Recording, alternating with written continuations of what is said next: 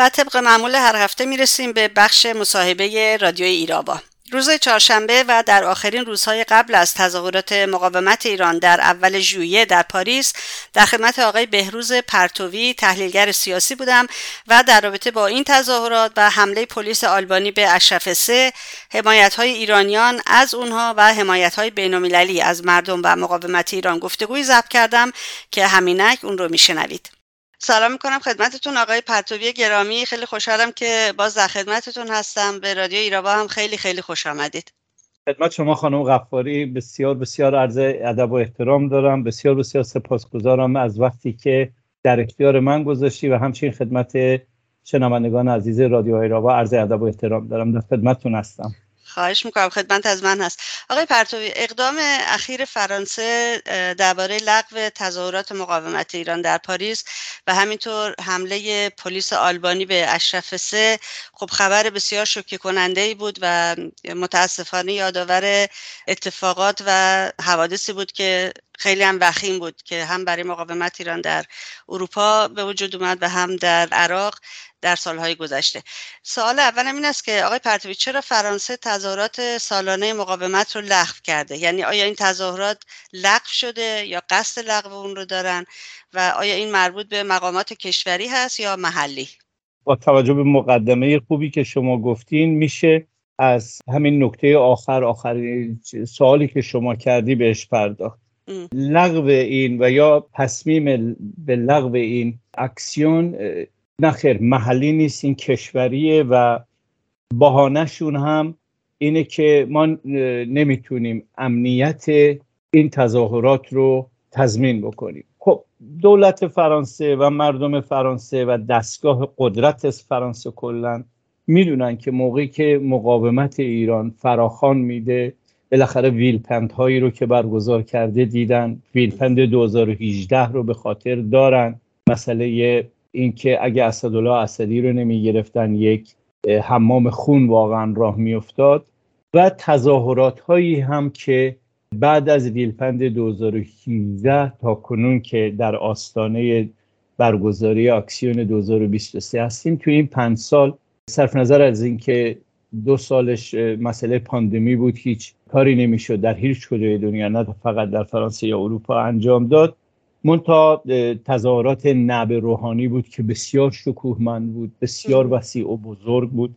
بعد تظاهرات ایران آزاد بود که برگزار شد همین چند ماه پیش در خود پاریس.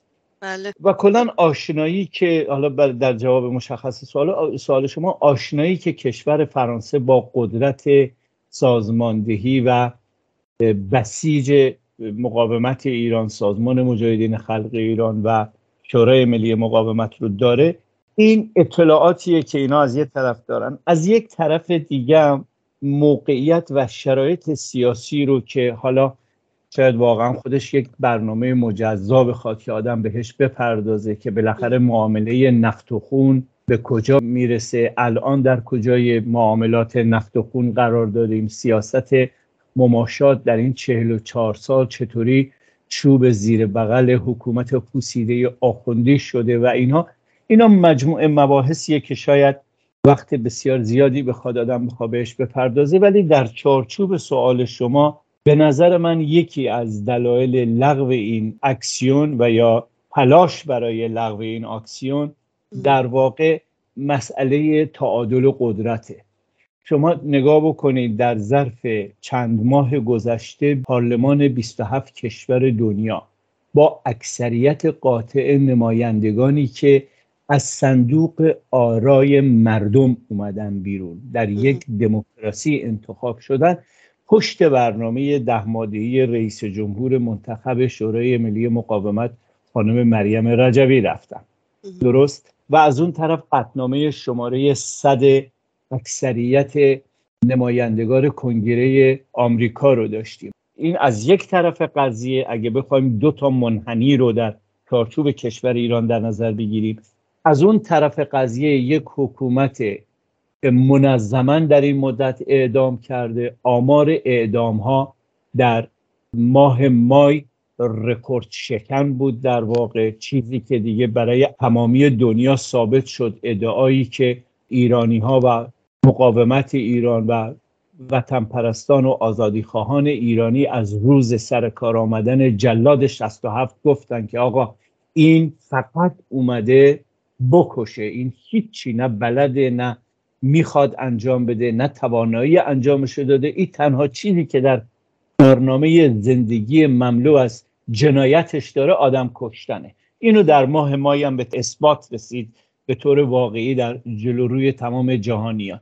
این تعادل قدرت کاری کرده بود که حکومت آخوندی در واقع در انزوای کامل، حتی بعضا در انزجار جهانی از یک طرف، و از یک طرف دیگه مقاومت ایران رو به اعتلاع و پارلمانترهای بیشتری اومدن پشت برنامه 10 ماده‌ای، حتی پشت شعار نشاه نشیخ. در تمامی این بیانیه ها چند تا مخرج مشترک است که اگه من بخوام بسیار مختصر بهش اشاره بکنم، اینه که مردم ایران یک حکومتی رو خلق کردن که حکومت ستمشاهی بوده و فاشیسم دینی را هم نمیخواد. این یکی از مخرج‌های مشترکش بوده. مخرج مشترک دیگهش این بوده که این حکومت یک حکومت جنایتکار، در تابستان 67 30,000 دگراندیش رو سربدار کرده، غیر از کشتار هیچ کاری برای مردم ایران نکرده. فقر، فساد، گرانی، کشتار، اعدام، شکنجه، زندان، کلاً مملکت رو به یک جهنم به معنی واقعی کلمه تبدیل کرده. این مخرج مشترک بعدیشه و مهمترین مخرج مشترک تمام این بیانیه ها اینه که برنامه 10 ماده‌ای خانم مریم رجبی برای یک ایران دموکراتیک، آزاد، آباد، برابری زن و مرد، حقوق ملیت ها و حقوق اقلیت های مذهبی، همه اینها رعایت میشه. یک ایران غیر اتمی، یک ایرانی که با جهان اطراف خودش میخواد تعامل داشته باشه، یک کشور مدرن و دموکراتیکی رو میخواد داشته باشه. این هم چیزی مخرج مشترک دیگه ای از مجموعه این بیانیه ها. حالا اینو در مقابل این بذاریم که در همین مدت بحث آزادی یک بمبگذار تروریستی بوده که کاردار سفیر بوده، یعنی یک دیپلمات تروریست بوده. از یه طرف دیگه دادگاه یه دشخیم بوده که مسئله سربدار کردن 30,000 انسان بیگناه و بیدفاع در سیاهچال‌های رژیم در تابستان 67 فقط به جرم اندیشیدن. خب اینها انعکاس‌های وسیع جهانی داشته و مخصوصا این که من زیر این باید حتما خط بکشم، مخصوصا این که مقاومت ایران با فعالیت‌های بسیار بسیار گسترده و چشمگیری که داشت و در رأس آن به نظر من نقش خانم مریم رجبی به عنوان رئیس جمهور برگزیده شورای ملی مقاومت بسیار بسیار در این کنفرانس‌ها و سمینارها برجسته بوده. بنابراین همه اینها که دست به دست هم میده یک راه حل رو، یک خروجی رو میذاره، اونم اینه که دشمن به تلاش افتاد که بلکه بتونه روی این تعادل قوا تأثیری بگذاره. تنها کاری که تونست بکنه این بود که یک اپوزیسیون فیک، یک اپوزیسیون قلابی به سرکردگی بچه شاه آورد وسط و این پروژه شکست بسیار مفتضحی خورد. پروژه جلسه جورجتاون واشنگتن و مسئله منشور همبستگی مثل سایر منشورهای ملی و نمیدونم ققنوس و شورای ملی و وکالت و همه اینها شکست بسیار فجیعی خورد و دشمن هم دست رو دست قاعدتا نمیگذاره. دشمن تلاش خودش رو میکنه. برگزاری تمام قد این اکسیون میتونست و میتونه به طور واقعی به جهانیان نشون بده که صاحب عله کیه، اپوزیسیون واقعی کیه که حتی آرای میلیونها نفر از مردم اروپا، آمریکا، کانادا و استرالیا هم پشت خودش داره از طریق نمایندگانی که بیانیه‌های این اپوزیسیون رو امضا کردن، قبول کردن و تاییدش کردن. حالا تا جایی که به سوال شما برگرده، بله، نه، این محلی نیست، این کشوریه و بسیار بسیار هم بر بستر بسیار بحث فشرده‌ای که من نخواستم بیشتر از این بهش دامن بدم، بسیار فشرده بود، ولی بر بستر این بحث این قضیه اهمیت بسیار بسیار بسیار ویژه‌ای داره خانم غفاری. بله درست میگید. شما اشاره کردید به تظاهرات‌هایی که در پاریس برگزار شد توسط مقاومت ایران بعد از پاندمی کرونا. در رابطه با تلاشی که دارن میکنن برای لغو این تظاهراتی که قرار اول ژوئیه برگزار بشه، پلیس به رویتر گفته که شرایط ژئوپلیتیکی باعث ایجاد اختلال در نظم عمومی میشود. من نمیفهمم منظورشون چیه و شرایط ژئوپلیتیکی واقعا چه ربطی داره به یک تظاهراتی که سالها انجام گرفته و همیشه مسالمت‌آمیز بوده و بدون هیچ مشکلی. واقعا سوال خیلی خوبیه خانم غفاری. فکرشو بکنید اینها برای یاری رساندن به یک حکومت پوسیده تا به خرخره درگیر بحران‌های لاینحل به دنبال خواسته اینا دارن میرن، ولی حرفی رو که میزنن 100% نه تنها مخالف بلکه متضاد اون چیزیه که این همپیمانشون که حکومت آخوندی باشه میگه. چطوری واقعا کجای دنیا، من در جنبش‌های آزادی بخش در 100 سال گذشته حداقل تا اونجایی که اطلاع داشته باشم سراغ ندارم که یک تشکیلات و یا یک سازمان و یا یک مقاومتی رو که در اپوزیسیون هستش حضورش و وجودش رو به سیاست‌های ژئوپلیتیکی ارتباط بدن. درست. یعنی این نشون میده آقا یا بالاخره حکومت آخوندی که میگه اینا پایگاه اجتماعی ندارن، مردم ایران از اینا متنفرن، اینها اصلا فراموش شدن، کسی حتی اسمشون هم نمیدونه، یا این درسته یا اونی که دولت فرانسه میگه مسائل سیاسی و ژئوپلیتیکی. موقعی که بحث ژئوپلیتیکی میکنیم یعنی فقط یک کشور درگیر نیست، یعنی مجموعه کشورهایی، مجموعه منافع اقتصادی، سیاسی، نظامی در شرف وقوعه که اینو میشه ژئوپلیتیکی گفت، یعنی وسعتش، عمقش، دامنش و چارچوب جغرافیاییش. چطوری واقعا یک سازمان سیاسی، یک نیروی اپوزیسیون که آخرین بار همین چند روز پیش همونطور که در سوال اول شما بود در محل استقرارشون در آلبانی بهشون حمله کردن، 1 نفر شهید شده، بیش از 100 نفر مصدوم شدن.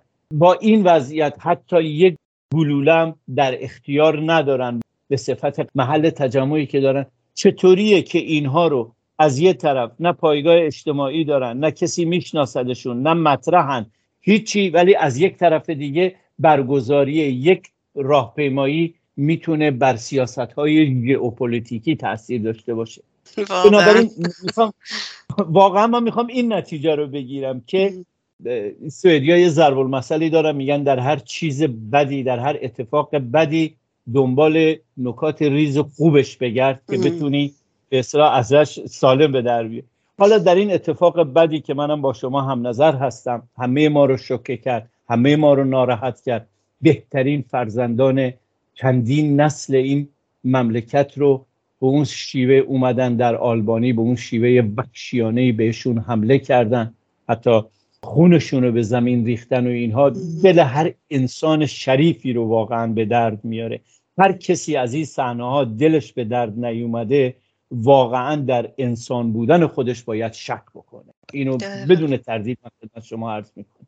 بنابراین میخوام اینو بگم که با تمام این تفاصیل میبینیم که اون چیزی که حکومت آخوندی میگه و اظهار میکنه و 44 ساله داره براش میلیاردها میلیارد خرج کرده، اینجا ثابت میشه که به اندازه یک دانه ارزن واقعیت نداره. مقاومت ایران، سازمان مجاهدین، شورای ملی مقاومت ایران به یک جریان اجتماعی تبدیل شدن.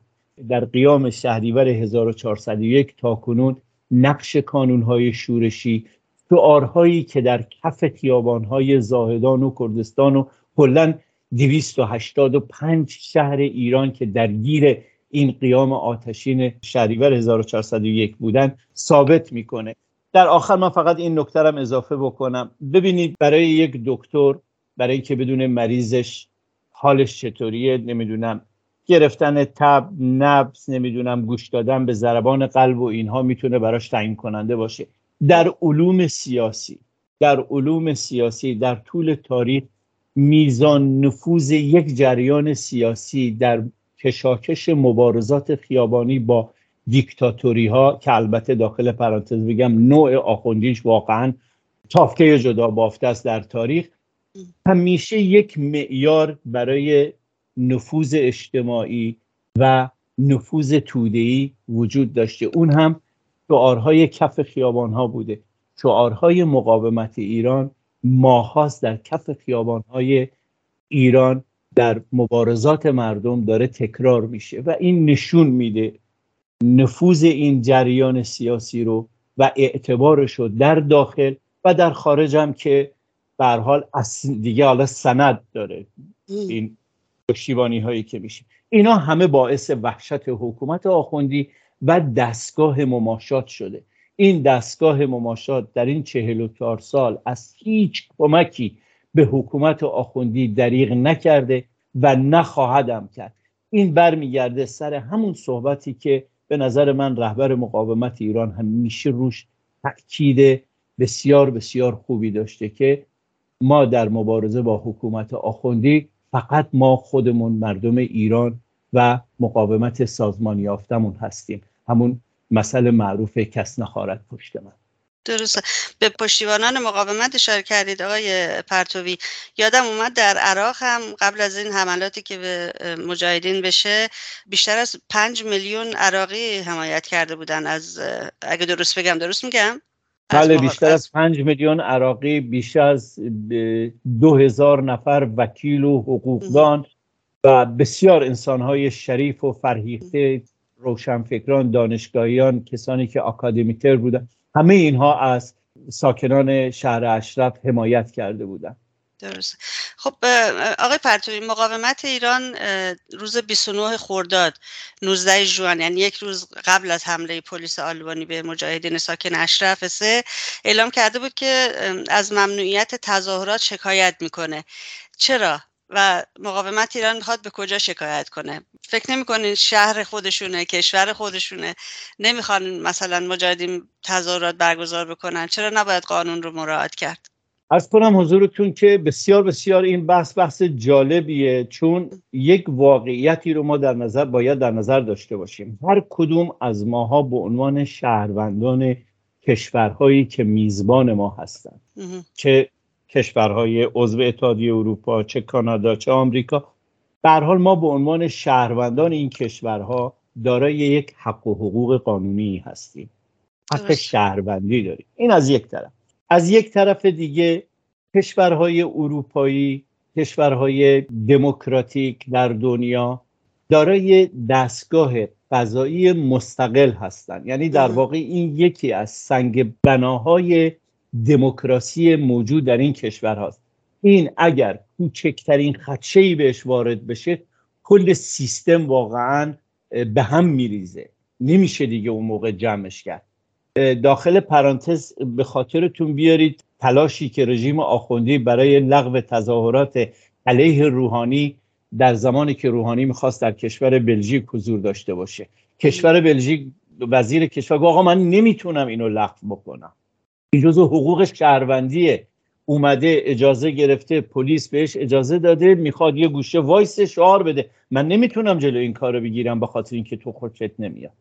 الانش هم دقیقاً همین قانون در فرانسه حاکمه، ضمن اینکه فرانسه به عنوان مهد دموکراسی، مهد مبارزه، مهد نمیدونم حقوق بشر، حالا با تمام خاطرات بدی که ما ایرانی ها از فرانسه و دستگاه سیاسی فرانسه داریم، منتها این نکته به طور مشخص خانم غفاری این برمیگرده به دستگاه قضایی فرانسه که ببینه آیا قانون اساسی اجرا میشه یا نمیشه، که در اینجا تصمیم سیاسی که گرفته شده برخلاف قانون اساسیه.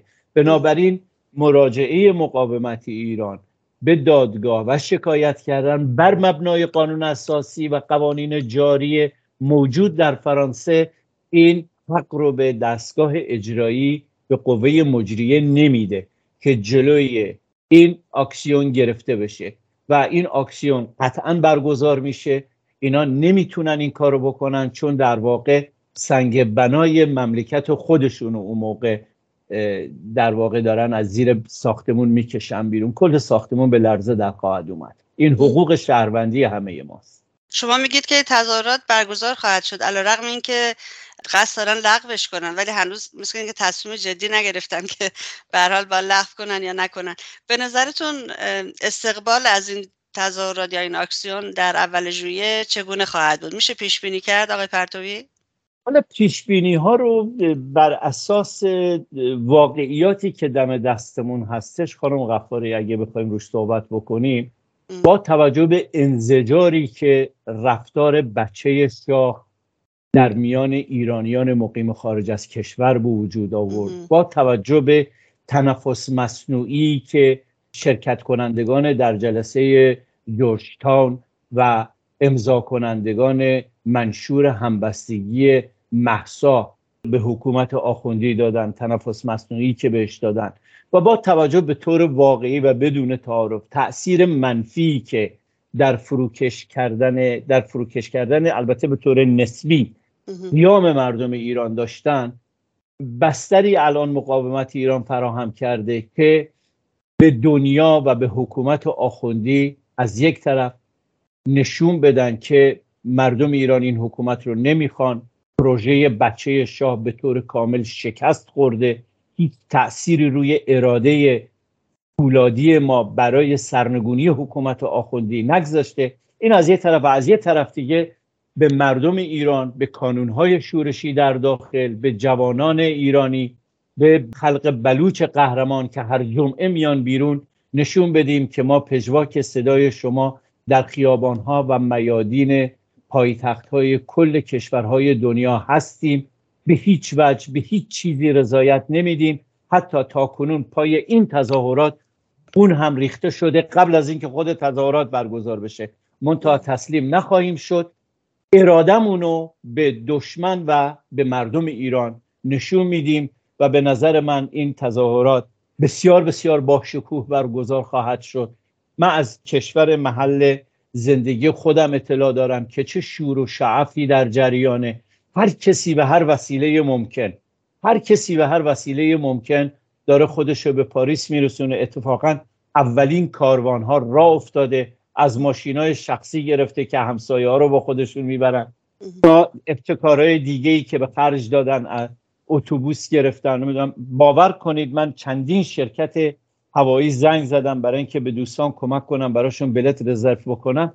تا میگفتم بلیت برای فرانسه میخوام، میگفت چند نفر. یعنی میدونستن، تمام شرکت‌های هوایی میدونستن آقا یه خیلی وسیع ایرانی داره به طرف فرانسه میره. من بسیار بسیار خوشبینم که بسیار اکسیون و تظاهرات بسیار با شکوهی خواهیم داشت و به کوری چشم دشمن صدای حق طلبانه مبارزات مردم ایران رو به گوش تمام جهانیان مجددا خواهیم رساند. حتما همینطور خواهد شد. پول که ندادین آقای پرتوی؟ آقای پرتوی، شما از پیام‌های این تظاهرات فکر می‌کنم بیشتر در رابطه با به جهانیان برامون توضیح دادین. میخوام بدونم چه پیامی داره برای آخوندها؟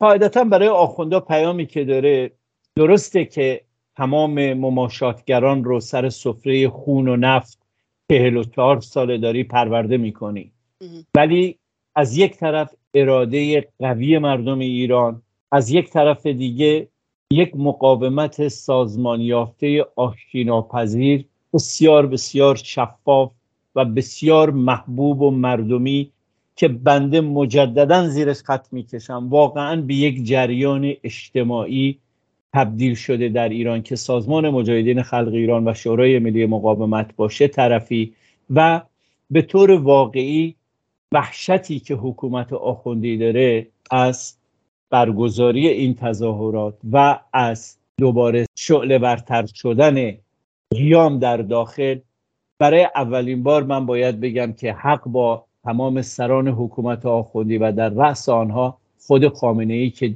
دیروز لاطائلاتی که میگفت همین حرفایی رو که ما الان میزنیم واقعا تایید میکنه. اینه که در مجموع پیامی که برای حکومت آخوندی داره سرنگونی حتمیه و مماشاتگران هم درسته که تیغ جلاد رو تیز میکنن و تلاش میکنن ولی موفق نخواهند شد، چون با یک اراده فولادی به طور واقعی و با یک تشکیلات منظم با انضباطی آهنین و سازمان یافته و دارای تجربه مبارزه با دو دیکتاتوری خشن و خونریز روبرویی. بنابراین سرنگونی حکومت آخوندی حتمیه با داشتن این خلق قهرمان، کانونهای شورشی و مقاومت سازمان یافته و رهبری صدیق و شریف و مجربی که داره به طور واقعی. آقای پرتوی، واکنش ایرانیان و به خصوص گروه‌های سیاسی ایرانی نسبت به حمله پلیس آلبانی به اشرف 3 و همینطور بیانیه‌هایی که من دیدم در رابطه با اعتراض به لغو تظاهرات مقاومت بود در پاریس، به نظرم بسیار دلگرم کننده بود. می‌خواستم ارزیابی شما رو از این موضوع‌گیری‌ها بدونم. این هزینه‌ایه که در واقع این حرکت روی دست رژیم و مماشاتگران گذاشت. باور کنی اینها مطلقاً فکر نمی‌کردند که مقاومت ایران دارای چنین اعتبار وسیع و گسترده‌ای باشه. به خیال خودشون که 44 سال شیطان سازی میکنن، هزاران هزار صفحه مقالات و لاطائلات و صدها کتاب و هزاران ساعت فیلم سینمایی و سریال ساختن، فکر کرده بودن که کار خودشونو کردن و تموم شده و میتونن هر غلطی دلشون بخواه بکنن. من در بین گروه ها، سازمان ها، احزاب، حتی انجمن ها، انجمن قلم، انجمن نویسندگان، انجمن پناهندگان، واقعا یک تشکر رو به معنی واقعی کلمه خانم غفاری سراغ ندارم که بیانیه نداده باشه و این حمله رو محکوم نکرده باشه. تنها کسانی که محکوم نکردن همپالکی‌های خود رژیم بودن که از جمله بچه شاه کوچکترین صحبتی در این مورد نکرده. برعکس لات و لومپن‌های شاهپرست در فضای مجازی هلهله و شادی سر دادن که به نظر من همان بهتر که ماهیتشون رو اینطوری بهتر و بیشتر نشون بدن. ولی در سایر موارد، چه از احزاب ملیت‌های مختلف ایران، چه از گروه‌ها و سازمان‌های سیاسی سراسری، انجمن‌ها، گروه‌های مختلف، اینا واقعاً موجی، سیلی از اعلامیه‌ها و بیانیه‌های دلگرم کننده به قول شما و حمایت از مقاومت ایران و محکوم کردن این حمله وحشیانه رو من شخصا مشاهده کردم. بله. آیا این به معنی همبستگی علیه رژیم آخونده است آقای پرتوی؟ و اگر چنین هست، به نظر شما آیا تشکیل جبهه همبستگی ملی نزدیک است یا اینکه من خیلی خوشبین هستم؟ ببینید، روند بسیار روند مثبتیه. درست در ابتدای کارم هستش. یعنی در این 44 سال و مخصوصاً بعد از سرکوب خونین دهه 60، بعد از 30 خرداد 60، ما چنین اجماعی رو نداشتیم سر یک نکته مشخص در جریان‌های مختلف سیاسی به طول و عرض تمام جغرافیای ایران. بنابراین بسیار البته مثبت. قبلا بعد از هر حمله‌ای که به سازمان مجاهدین شده، مخصوصا موقعی که در عراق بودن، بعضی گروه‌ها همیشه محکوم می‌کردن آقای پرتوی، درسته؟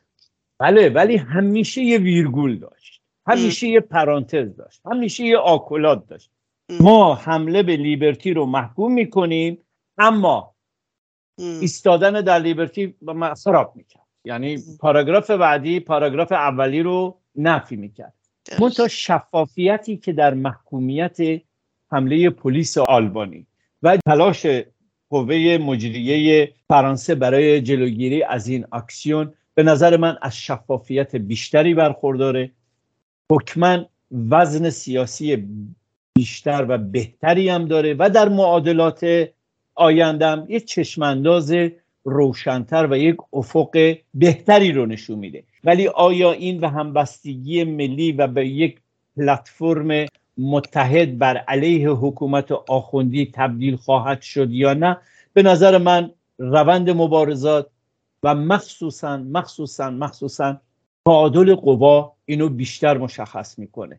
ما با این تظاهرات ها، با این اکسیون ها، با این حمایت های بین المللی از پارلمان های مختلف چیکار داریم میکنیم؟ در اولین قدم داریم تیغ جلاد رو کند میکنیم. ما هر چه تیغ جلاد رو کنتر بکنیم، راه مبارزه رو برای اقشار و آحاد بیشتر مردم و به طریق اولا گروه‌ها و احزاب سیاسی برای اتحاد حول یک پلتفرم بیشتر هموار میشه. بنابراین منوط بر اینی که ما چقدر دشمن رو عقب بزنیم و چقدر تعادل قوا رو بتونیم به نفع مبارزات مردم ایران، به نفع مقاومت سازمان یافته مردم ایران بالا ببریم. اون موقع است که به نظر من روآوری بیشتر خواهد شد و چه باید کرد روی میز همه خواهد رفت که به قول شما چرا نه یک جبهه همبستگی تشکیل بدیم، این حکومت منحوس و ضد بشر رو یک بار برای همیشه به گورستان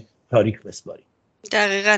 آقای پرتوی، رسانه‌های خارجی فارسی زبان چگونه پوششی دادن به هم به تظاهرات مقاومت؟ البته تظاهرات که هنوز برگزار نشده، ولی به هر حال سر و صدای این قصدی که دارن برای لغوش همه جا هست، در بین همه ایرانیان هست، و همینطور حمله به اشرف 3 توسط پلیس آلبانی. چجور پوشش دادن به این خبرها؟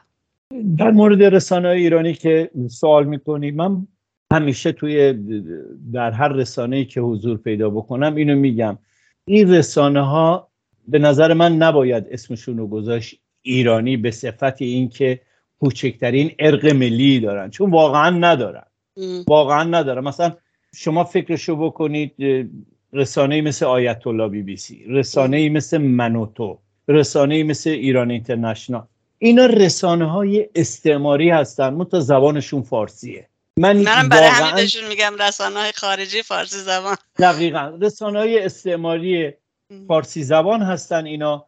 و در این مدت قیام شهریور 1401 تا کنون بزرگترین و نارواترین سانسور رو بر بزرگترین نیروی اپوزیسیون و سازمان یافته ترین تشکل سیاسی تاریخ ایران اینا اعمال کردن.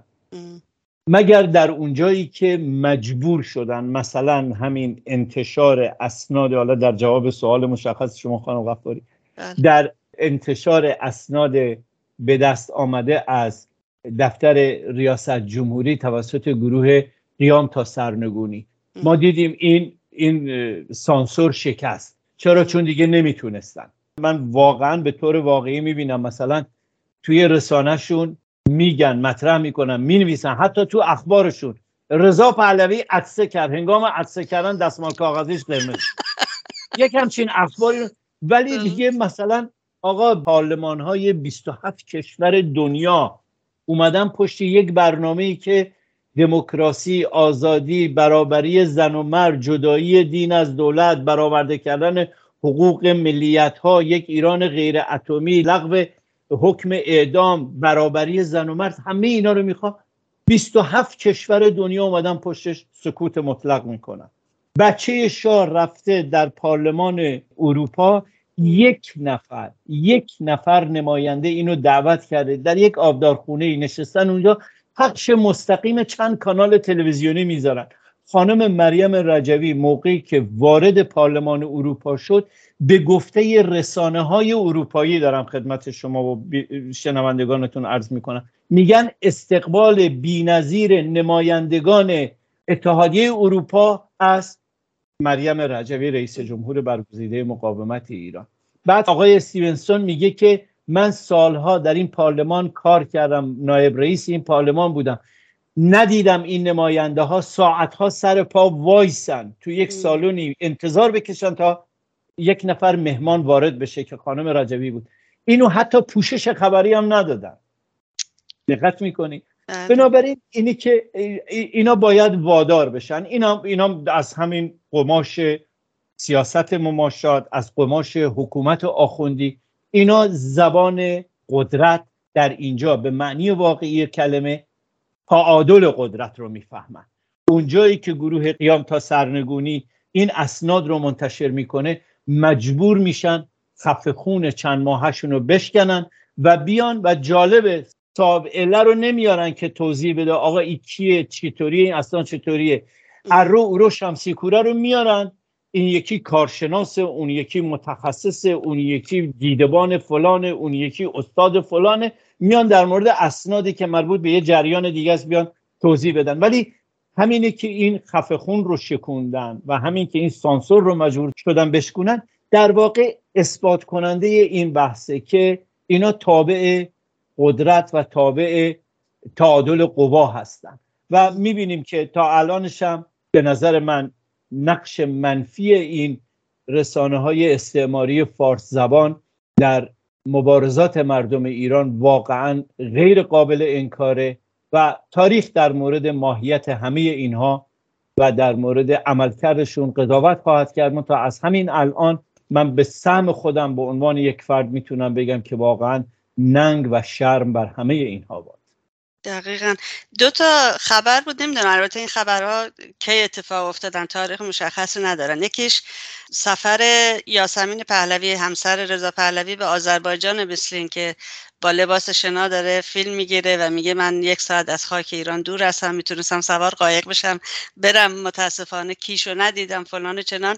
و یک ویدیو دیگه من دیدم توی یک رستوران هستن، چند نفر نشستن و یکیشون آقای امیر، اسمشون یادم رفت، در جریان، همین که میگفت باید چکمه رضا شاه رو بوسید، توی رستوران نشستن در کنار کباب و دوغ. من سایت ایران اینترنشنال و همین سایتایی که شما بهش اشاره کردین، رسانه‌ها رو رفتم گشتم، منم خبرشو نگذاشتم. دیدم نه خبر نیست فعلا. امن و امان آقای پرتوی. نه باور کنید خانم غفاری، اصلا تعجب نکنی که بگن خانم یاسمین موقعی که دوغ رو خورد 2 تا آروغ زد، ولی شاهزاده دستمال کاغذی گذاشت جلو دهنش برای اینکه آروغش کسی نجنه. باور کنی یعنی بله. تا این حد مسخره، تا این حد بیکلاس، تا این حد دارای اشل پایین و تا این حد اینها از واقعیات مردم ایران بدور هستند. مملکتی رو که اینها ادعاشو میکنن، که البته خود همون ادعا هم بلد نیستن چطوری بکنن، چون هم خنگول هم بی‌سواد هم بدور از واقعیات هستن، مملکتیه که سوختبری شده شغل، پولبری شده شغل، یکی از راههای درآمد شده فروختن قطعات بدن و یا زباله‌گردی. دقت میکنید اینا به نظر من کف روی آب هستن. حکومت آخوندی واقعا دستگاه مماشات فکر کرده بود، همونطور که 21 سال 22 سال جلوی مبارزات مردم رو سد کردن و راه رو برای مماشات هموار کردن توسط پدیده منحوس اصلاح طلبی. این بار فکر میکردن خب حداقل نصف اون مدت زمان رو، یعنی 10 سال 11 سال رو میتونن با پدیده شاه و شاه پرستی این کارو بکنن. به 10 هفته هم نکشید، منشور منهدم شد، یکی مرد و یکی مردار شد، سومی هم به درد خدا گرفتار شد. و غضب خدا گرفتار شد. خیلی ممنون از آقای پرتوی گرامی که برای این گفتگو واقعا وقت باز کردید. میدونم که شما هم عازم هستید به پاریس، براتون در تظاهرات اول ژوئیه روز بسیار موفقیت آمیز آرزو دارم. ممنونم از شما خانم غفاری، ممنونم از رسانه خوب شما، از فرصتی که در اختیار من گذاشته. حتما با دست پر از پاریس برخواهیم گشت و در خدمت شما و شنوندگانتون خواهیم بود با یه گزارش جانانه از مشت محکمی که در دهان مماشات و سیلی محکمی که بر بناگوش ولی فقیه ارتجاع خواهیم زد. اینو من بهتون حتما قول میدم از همینجا. درود بر شما. خیلی ممنون آقای پرتوی. خواهش میکنم خانم غفاری، روز خوبی داشته باشید.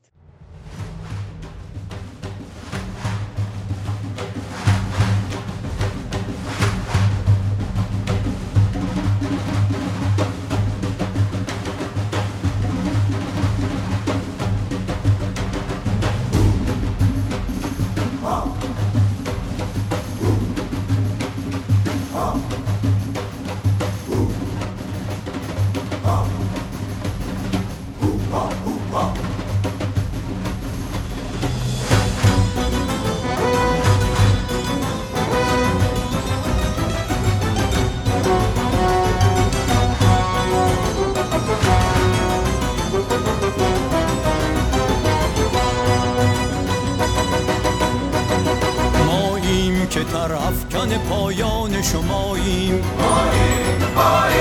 سرپنجه در انداز به میدان شماییم. شورشگر کوکتل به کف خشم خیابان، بازوی برانداز شتابان شماییم. آنیم که از سرخی ممنون نترسن، در معرکه بارود به دندان شماییم. پشتوان در آتش بیباک گلوله، بر خیرگی تیره چشمان شماییم.